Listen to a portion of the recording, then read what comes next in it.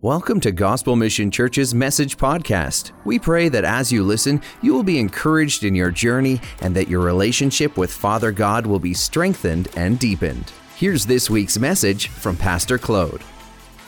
Well, good morning, church. We were all at the park last week and we were dying of heat. And then 1 week later, it's a total different ball game, right? This is what it is to live in Canada. Beautiful nation, right? Beautiful country. We don't know what to expect, but it's going to be good. Excellent. Like I said, it's good to see you all. Welcome to all our visitors. One of the things that, before I go to the message, one of the things we used to do before the era of COVID is that we had offerings, and now we don't, and we have places to drop the offerings. But one of the things that I think we forgot when it comes to our generosity or tithing and our offering is that I think what we did is we removed the spiritual aspect of it. It's like I think we give because we want to support and we want to invest and we believe in the house. But I believe that generosity is an act of worship. And when you give, it's really worship unto the Lord. And so we want to see that be present as we get together, as much as we want to worship God with our song and our praises. Also, we want to give Him our first fruits. And I think it's important for us to realize that when you give, it's an act of worship. It's not just supporting the church. It's really giving to God, to say, God, I give you my first fruits. I trust you that you will care for me as I put you first. And I want you to remember that as you do that, as you fill in your online or whatever you do every week, remember that it's an act of worship. I think it's an important factor. Can I pray for this? Father, I thank you for all those that are giving here or later on. We want to give you our first fruits. We want to honor you in all that we do. We want to honor you in our giving. We want to celebrate the fact that you've blessed us in so many different ways, and that we want to live a life that of gratitude and generosity and honor, where we honor you with our first fruits. I pray this in Jesus' name. Amen. All right, so we are entering summer, and I can see it a bit by attendance this morning. We'll be starting next week our series on Psalms through the summer. But today I'd like to talk about grace, this amazing topic of grace, the beauty of grace. And so before we go to His Word, I will ask you to stand, and we'll present ourselves before the Lord. We'll ask the Lord just to tenderize our hearts and speak to us on a personal level, also on a corporate level. Father God, we come before you and we come to your word, and we thank you that your word is powerful and that your word is able to minister, to bring life, to build up. We thank you that your word doesn't come with condemnation. It might come with conviction. It might come with the purpose of challenging us to grow, and we say yes to that. We want to see you grow in us, and we want to see your will and what you have in store come to pass or take root in us. So I just pray that you would go and go beyond my words, and that you would speak to every heart. You know exactly where each heart is, and you have a word in season. So we just want you to be glorified. In Jesus' name, amen. You may grab a seat. So this topic of grace, I can't really make justice with on one service. Actually, at first I thought of making a series on grace, and I probably will in the future. But when it comes to grace is God's divine intervention or God's divine blessing. For example, when it comes to salvation, the only way for me to experience God on a personal level, or to enter in God's presence, or to know that I have a future with God, it's through Jesus. Jesus is the bridge, right? And Jesus came and died on the cross, and because of that, we have access to the Father. It says in Ephesians chapter 2, verse 8, that it's by faith that we are saved through grace. And we understand that grace is the way for us to experience Jesus.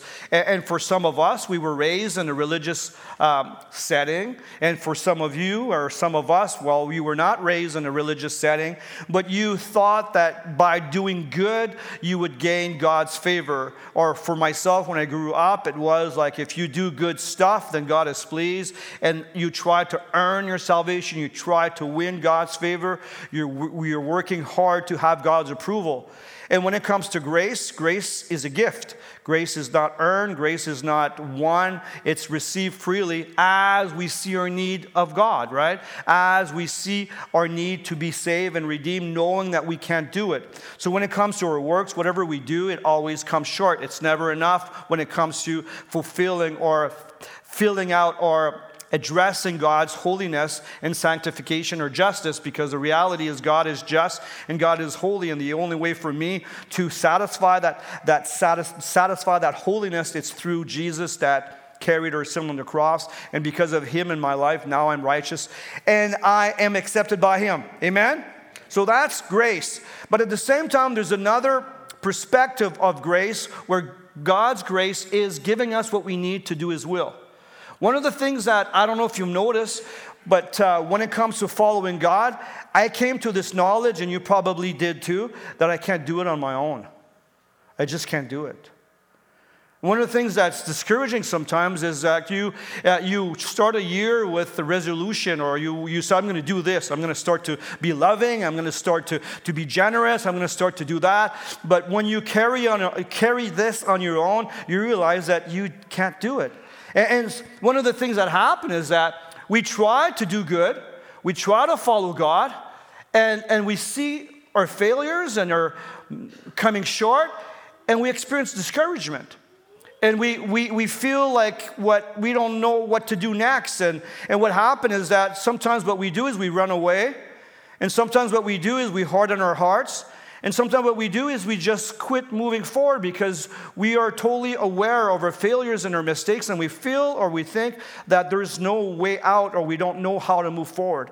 For example, you look at marriage, you want to have a healthy marriage, and you try stuff, and then you find yourself back at the same place you were before with minimal changes. And so what do? And that brings discouragement. So my message this morning may encourage you or may discourage you. But my purpose is to encourage you, right? So I think it's going to be good. But the thought is, when it comes to doing life, I can't do it alone. And the reality for me to follow Jesus, I can't do it. And so what do I do if I can't do it? But I need to realize this when it comes to following God, because we have a tendency of going back to how we were formatted, and it's all about try to do and try to accomplish and try to fulfill. And when we do this more and more, we hit a wall, and then we get discouraged, and we say, well, I just can't do it. And I think it's a good place to be when we acknowledge that we can't do it. It's the same thing with salvation. When it came to salvation, we came to a point where we understood that we could not save ourselves, so we turned to Him that took our sins and made a way to the Father. It's the same thing when it comes to doing life. I can't do it alone. In Matthew, Jesus addresses that. In chapter 5, 6, and 7, the Sermon on the Mountain, He addresses that. Actually, He gives us a secret, and actually, He brings His people to a place of challenge, because He's asking things to the crowd and to His disciples that the disciples are not able to fulfill. He brings the disciples to a point where the disciple says, I can't do this. I can't do that. Like, He talks about murder. It says the law says that you should not murder. But if you have anger, it's as bad. So what do you do with that? Right? Whoa. Okay, I'm not going to murder anyone, but anger, hey, I do date anger once in a while, and anger takes control of my life. And what Jesus is talking about, He's talking about heart condition. And when it came to the Pharisees or to the law, it was based on behavior, and you do this and you do that. And the reality is when it comes to religion, sometimes we focus on doing this and doing that and trying to do it on our own. And Jesus was trying to say on the Sermon on the Mountain is that you can't do it. You can't do it. And actually the law is about showing us, if you look at the law of the Old Testament, it's to show us that we are sinners and that we can't fulfill it.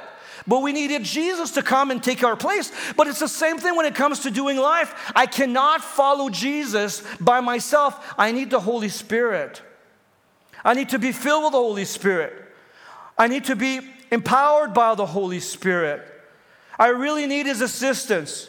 If I want to be godly, if I want to be a godly father, a godly husband, a godly pastor, a godly citizen, a godly neighbor, I can't do this on my own. I can't improve myself to some degree, but I cannot have a heart transformation on my own. I cannot change my heart on my own. I need assistance. I need God in my life. Like, I don't want to just live a life of conformity or legalism or following rules or walking abstinence. What I need to see my heart being reached. Like the Bible says, from the abundance of the heart, the mouth speaks. So I can control my lips as much as I want, but what works the best is to see my heart be changed.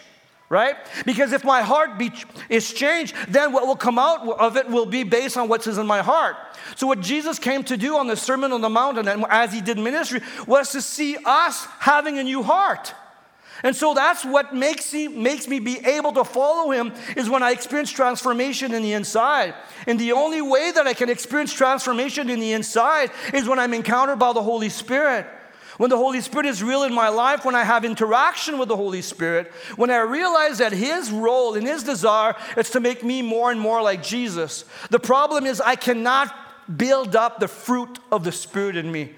It's called the fruit of the Spirit. So I need to see the work of the Holy Spirit in my life. Look what Paul says in Romans chapter 8, verse 18. And I know that nothing good lives in me, that is in my sinful nature. I want to do what is right, but I can't. I want to do what is good, but I don't. I want to do what is wrong. I don't want to do what is wrong, but I do it anyway. So what do you do with that? Pretty discouraging, right? You got here the king of apostles, and he says, I can't do it. What I want to do, I don't do, and what I don't want to do, I do. What a mess. I'm a mess. That's what he says. But he doesn't stop there. What he does, he explains the reality of what we deal with and how we do stuff, and most of the times we try to improve ourselves by our own effort. And when we do that, we hit a wall because it doesn't work. And then he talks and he goes and he talks about the works of the flesh and all that. And in Romans chapter 8, verse 5, he gives this answer. For those who live according to the flesh set their minds on the things of the flesh, but those who live according to the Spirit set their minds on the things of the Spirit. Boom. Can you tell your neighbor? Boom. Can you say that? Boom. What a revelation here. What a revelation. You can fight all your life against the flesh.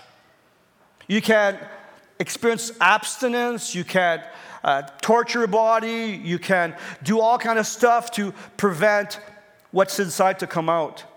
But what really needs to happen is this has to change. And that's the work of the Holy Spirit. I need the Holy Spirit. When I was preparing this sermon, I realized how I am in deep need. That I can't do it on my own. I can't follow Jesus on my own. I can't walk in righteousness on my own. I'd like to unpack that in a moment. But Paul says here that the only way I can walk according to His ways, the ways of the Father, it's when I am changed and when I experience the filling of the Holy Spirit and the move of the Spirit in my life. Look what it says in Ezekiel 36, verse 26. An amazing verse. I love these verses because it's a prophetic words of what the Holy Spirit will do in the life of the church, in the life of the believer, through the coming of the Messiah. It says, I will give you a new heart. That's good, eh? And put a new spirit in you. I will remove from your heart, I will remove from your heart of stone and give you a heart of flesh. So He's going to give us a heart of flesh. A heart that is tender. I'll put my spirit in you. And what really, really gets to me in this verse, that always does, is that, and I will move you to follow my decrees and be careful to keep my laws. I will move you. I will move you. Who moves us? It's the Holy Spirit. How do I walk in God's decrees? How do I fulfill His ways? How can I walk in a way that honors Him? It's only when I move by the Holy Spirit. It's not by good intention. It's not by making a New Year's resolution. It's not by saying, okay, today I will change. It's not going to work. You've tried that, and you've been there. You're going to say, I'm going to be a better husband this morning. Yeah, fine, you'll be good for a little while, but you'll fall back in your whole habits because your heart is still the same. You may mow the lawn, but the roots is still there. It's always going to come back. So what needs to happen is that I need to have a new heart, and that's a prophetic word that we find in Ezekiel. God says that there's going to be an era where God will come and bring His Spirit in us, and by His Spirit I can follow His ways. So what do I need? I need to come back to the basics, and that is to experience the presence of God. Experience the Holy Spirit. You know how life is, eh? Life is busy. Life is twisted, so many happening, so much things that happen. And the moment you get astray from God, you walk away from Him, what happens is that you go back to your old ways. Even though you have good intention, even though that your heart is not bad, but you can't follow God on your own. You know what I need to do? I need to come in His presence and cross my leg with Him, and then have enough time to cross the other one. Right? It's hard on this leg. I got to do some exercise. You go before God, you cross your leg. Okay, God, it's amazing. You're so good. I got to take the time, a little bit more time to cross the other leg too. Because if I don't do that, I can't do His ways. If I don't connect with God, if I'm not filled by the Spirit, if I don't let God in, I can't do His ways. I can preach 1,000 sermons for the next so many years. If I don't give access to the Holy Spirit, it will not take root. Well, it will encourage you, it's to do stuff, and you will do stuff, but it won't last. Because it's not initiated in the Holy Spirit. It's not Him doing it in you, you see? So when I do stuff, it goes a distance, but I run out of fuel. I function on fumes. But when He's in me, and I invite Him, and He walks with me, I'm conscious of that, and I ask Him to lead me, I'm dependent on Him, He's part of my life, it changes everything. And then this is where you see a new clothes. And how do you get a new clothes? Well, through conversion, but also through the transformation and the reality of the Holy Spirit. It says, renew your mind in Romans chapter 12. And this is where the Holy Spirit speaks to you as you break the word and as you connect with God. It's so important for us to realize that in Ezekiel 36, verse 27, I'll put a spirit in you and move you to follow my decrees. I need to be moved. It's not optional. It's not, there's a good option that God has. You can do it on your own, or He can move you. No, you can't do it on your own.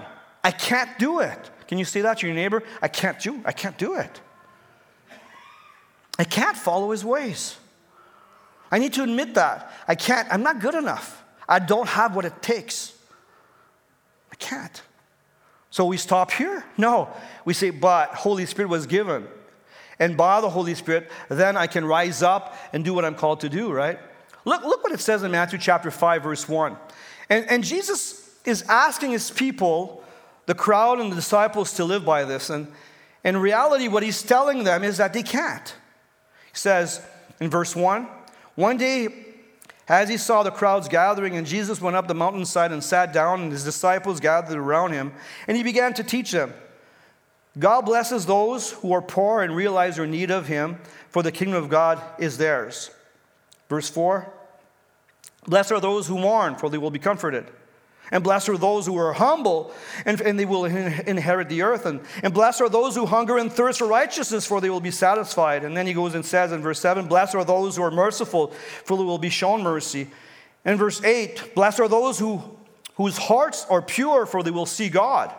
And blessed are those who work for peace, and they will be called children of God. In verse 10, and blessed are those who are persecuted for doing right, for the kingdom of God is theirs. And we see the blessings here. It says, blessed are those, or God blesses those. And it talks about being satisfied and being complete. In other version, we'll say happy, where, hey, you're complete. You are, things are good. You're making a difference, that you are satisfied inside. But in reality, when Jesus was saying this, to be poor in spirit, to mourn, to be hungry and thirsty for righteousness, to be merciful and to have a pure heart, and to work for peace and to shine even though you're persecuted. I can't do that. So he's talking with his disciples, and he's giving how we should live life. And he focuses not on behavior, but on the heart.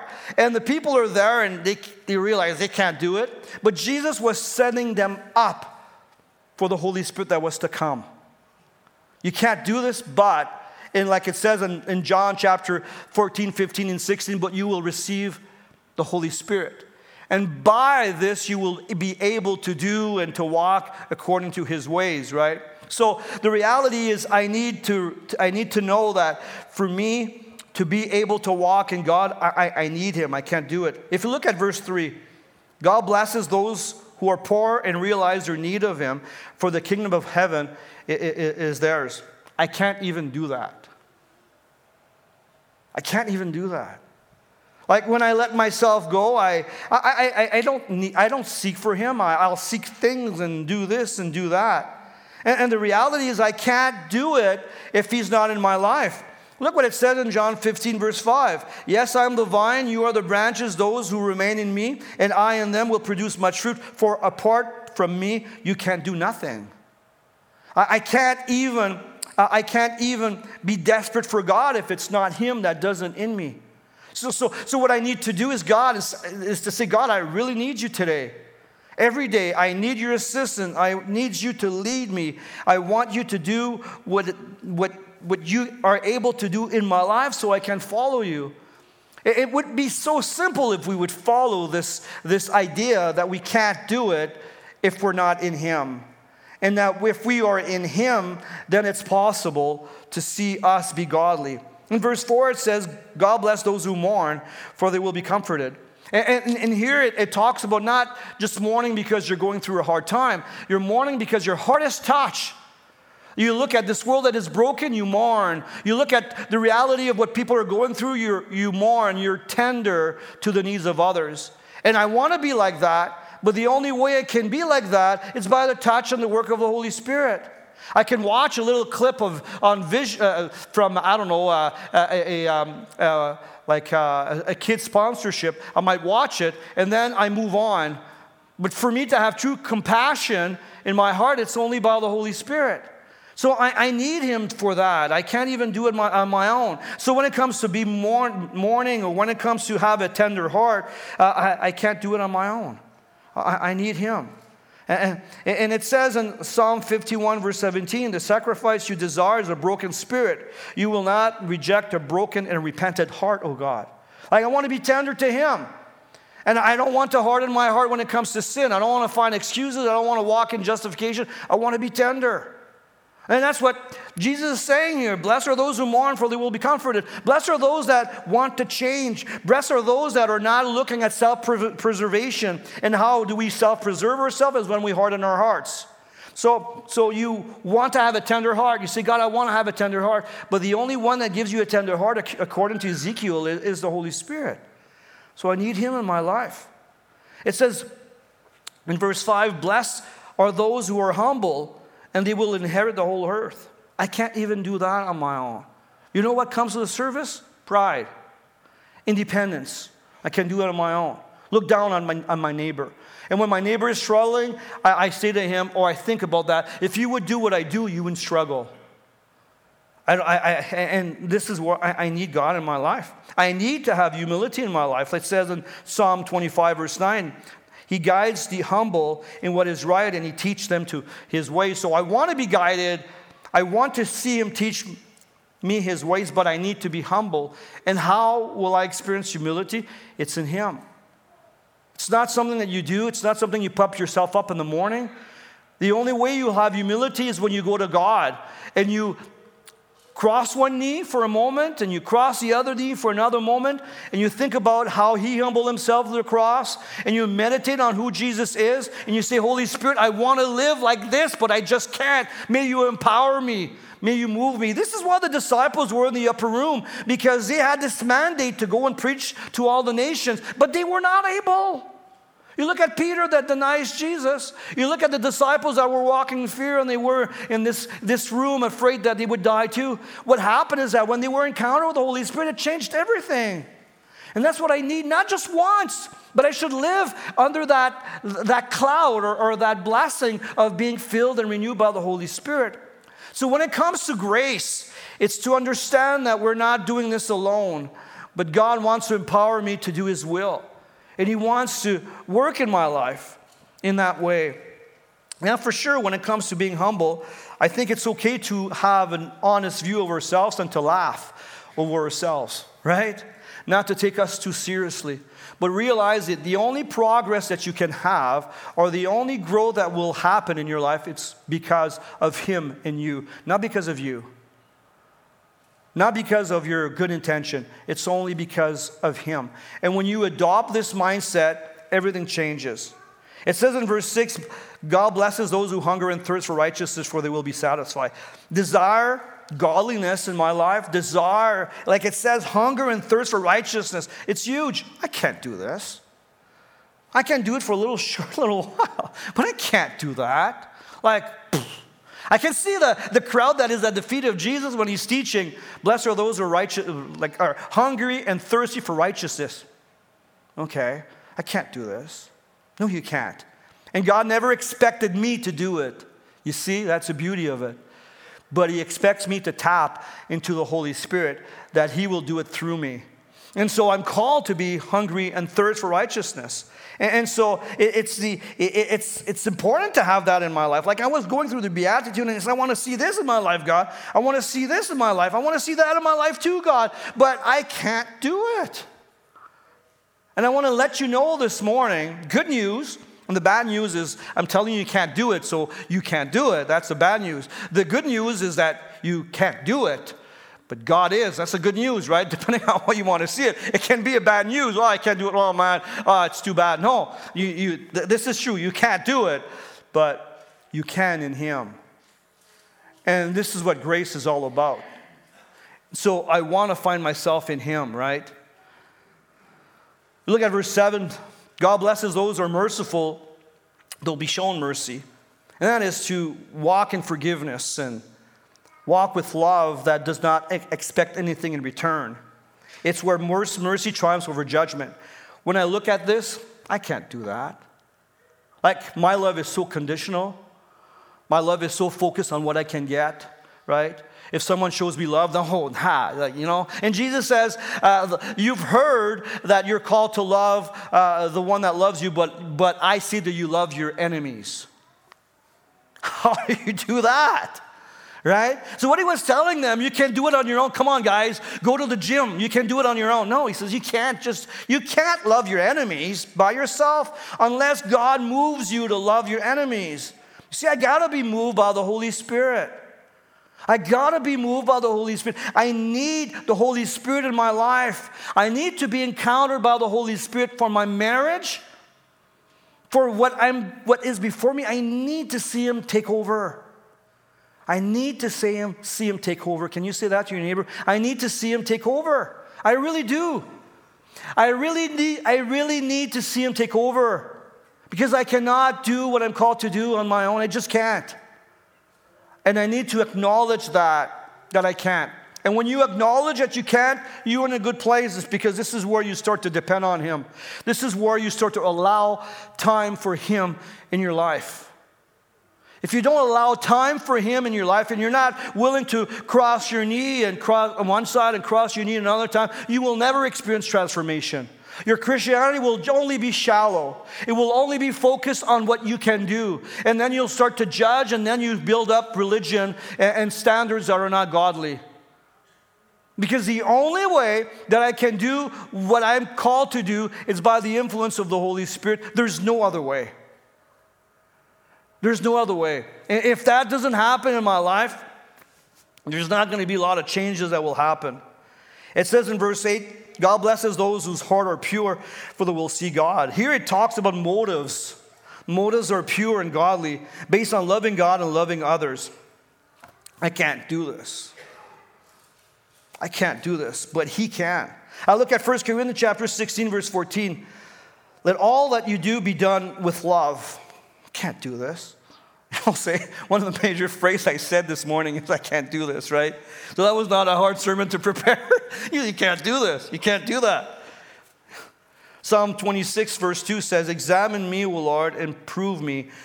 Try my mind and my heart. God, I want you in my life. I want you in my life. I can't do it on my own. I need your assistance. And in verse 9 it says, God blesses those who work for peace, for they will be called children of God. To be someone that works towards reconciliation and does the extra mile for unity. Ouch. I can't do it. You know, I've been hurt. I did my part of the journey. They have to do theirs. And until they do their part, well, my hands are clean. Really? Good thing Jesus didn't act that way with us, eh? He went the extra mile. I want to be open to go to the extra mile. I want to be open to do what I'm called to do. It's to take the towel and wash other people's feet. It's not a feeling thing. It's not something I feel, but I want to have this prompting of the Holy Spirit in me. I want Him to haunt me and to say, Claude, you got to do something about it. You got to do something about it. You want to do something about it. I want to hear His voice, and when that happens, then it causes me to do something about it. But really, in the flesh, I can't do it. The last one, it says, God blesses those who are persecuted for doing right, for the kingdom of heaven is theirs. Like, it's to do good even when people don't see it. It's to do good even though people don't accept it or receive it. Even if they condemn it, you continue to do good. How do you do that? How do you do that? Come on. You do good, they close the door, so I did my part. But then you do it again. You walk an extra mile for the soldiers that you find in the example He gave on the Sermon on the Mountain. He asks you to walk 1 mile, walk another mile. How? And then the disciples in the crowd are saying, how? How do we do this? New heart, new motive, a new motor. It's the Holy Spirit. You see, we need the Holy Spirit in our lives if we want to follow His ways. We can't do it on our own. So how do I do this? I kind of already gave you some points on this. How do I see this in my life? I need to believe that God can do this in me. It's not a fairy tale.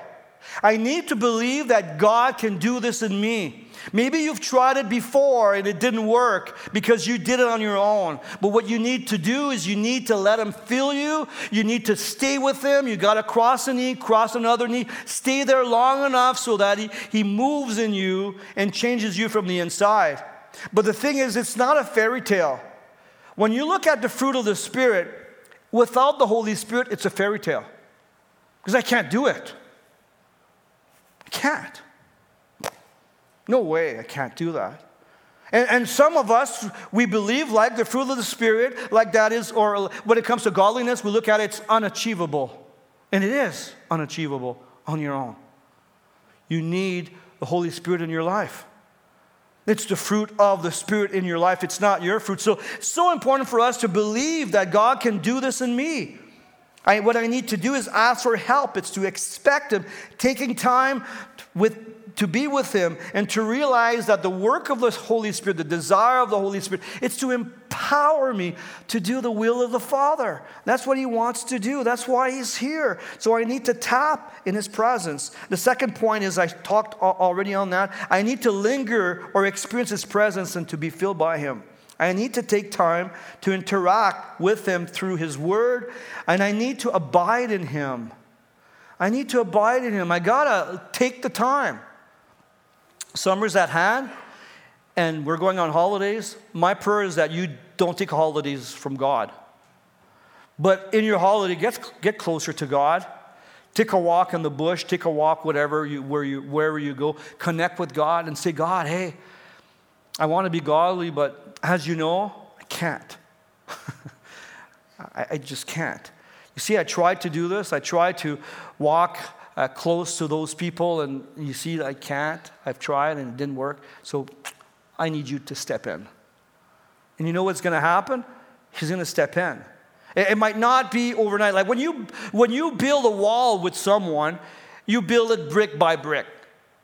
And sometimes we build it brick by brick, and then we say, God, remove it. And God says, yeah, I will remove it, but it might happen brick by brick too. So this is where you have to constantly rely on God. Always say, God, I can't do it today again. But you're there, help me out. And you're in your business and you got things to do and you don't know how to do stuff. You go in the washroom, you take 5 and you say, God, I can't do this. Help me out. I can't do this. Help me out. And it seems wrong to say I can't do it because we live in a society of pride. You can't do it. No, you can't. No, but he can, as you give him room, as you invite him, as you humble yourself before him. So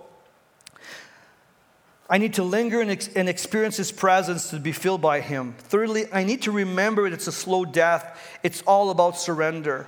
It's to involve God in my daily life in everything. It's to keep my eyes on him in the little things, because it's the little things that becomes big things, right? It's the little things. Have you ever been in a place where you know that you're in your head that you have a choice to harden your heart or not? Like you are, let's say, in a relationship, and you say, I'm going to harden my heart, or I'm going to let it go. Like it happens to all of us, right? So when I choose to harden my heart, nothing happens at this moment here, but you're putting a brick. And then you'll have this tendency of reacting this way, so you're going to put another one. Another one. And then it comes to a wall, and then you lost your emotions, you lost your heart, you lost everything, and you wonder why. And you tell God, where are you? Well, the thing is you built a wall. The thing is you want to be able to hear his voice instead of hardening your heart, because hardening a heart doesn't happen overnight. Becoming indifferent in your marriage and relationship and something doesn't happen overnight. You don't get up in the morning and you have a hard heart. You build one brick after the other.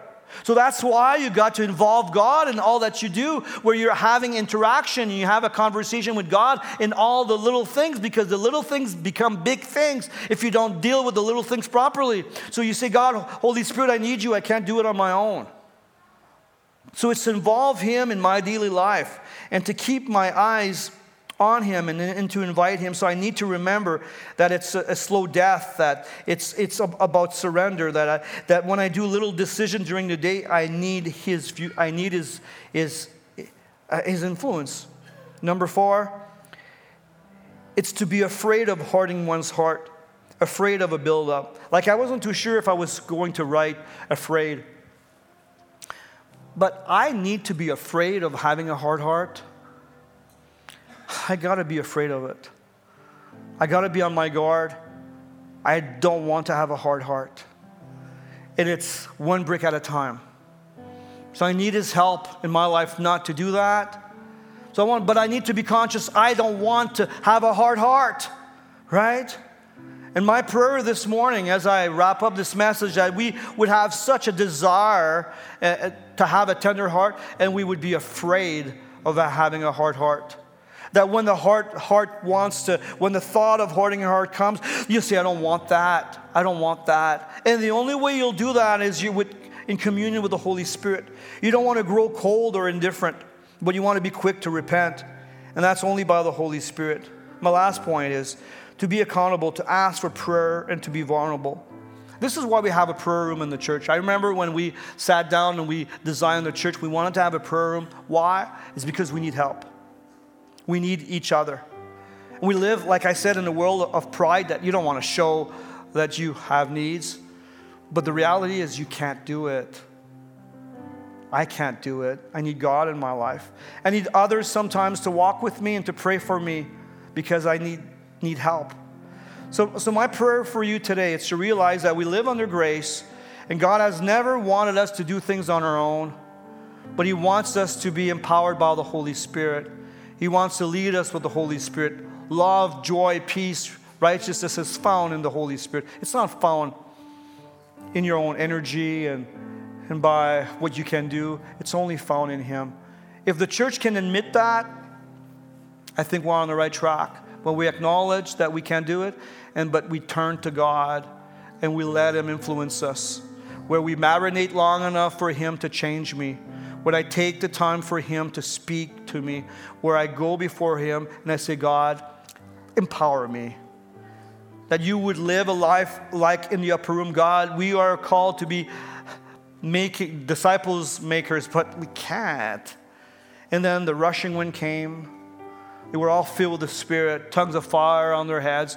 And the one that denied the Lord came out with a message that rocked Israel and rocked the world. And here we are today because of the Holy Spirit. You see? We need the Holy Spirit. Thanks for listening. If there's anything we can do to help you along in your journey, email prayer@gmchurch.ca. If you'd like to see what's coming up at Gospel Mission Church or learn more about us, visit gmchurch.ca.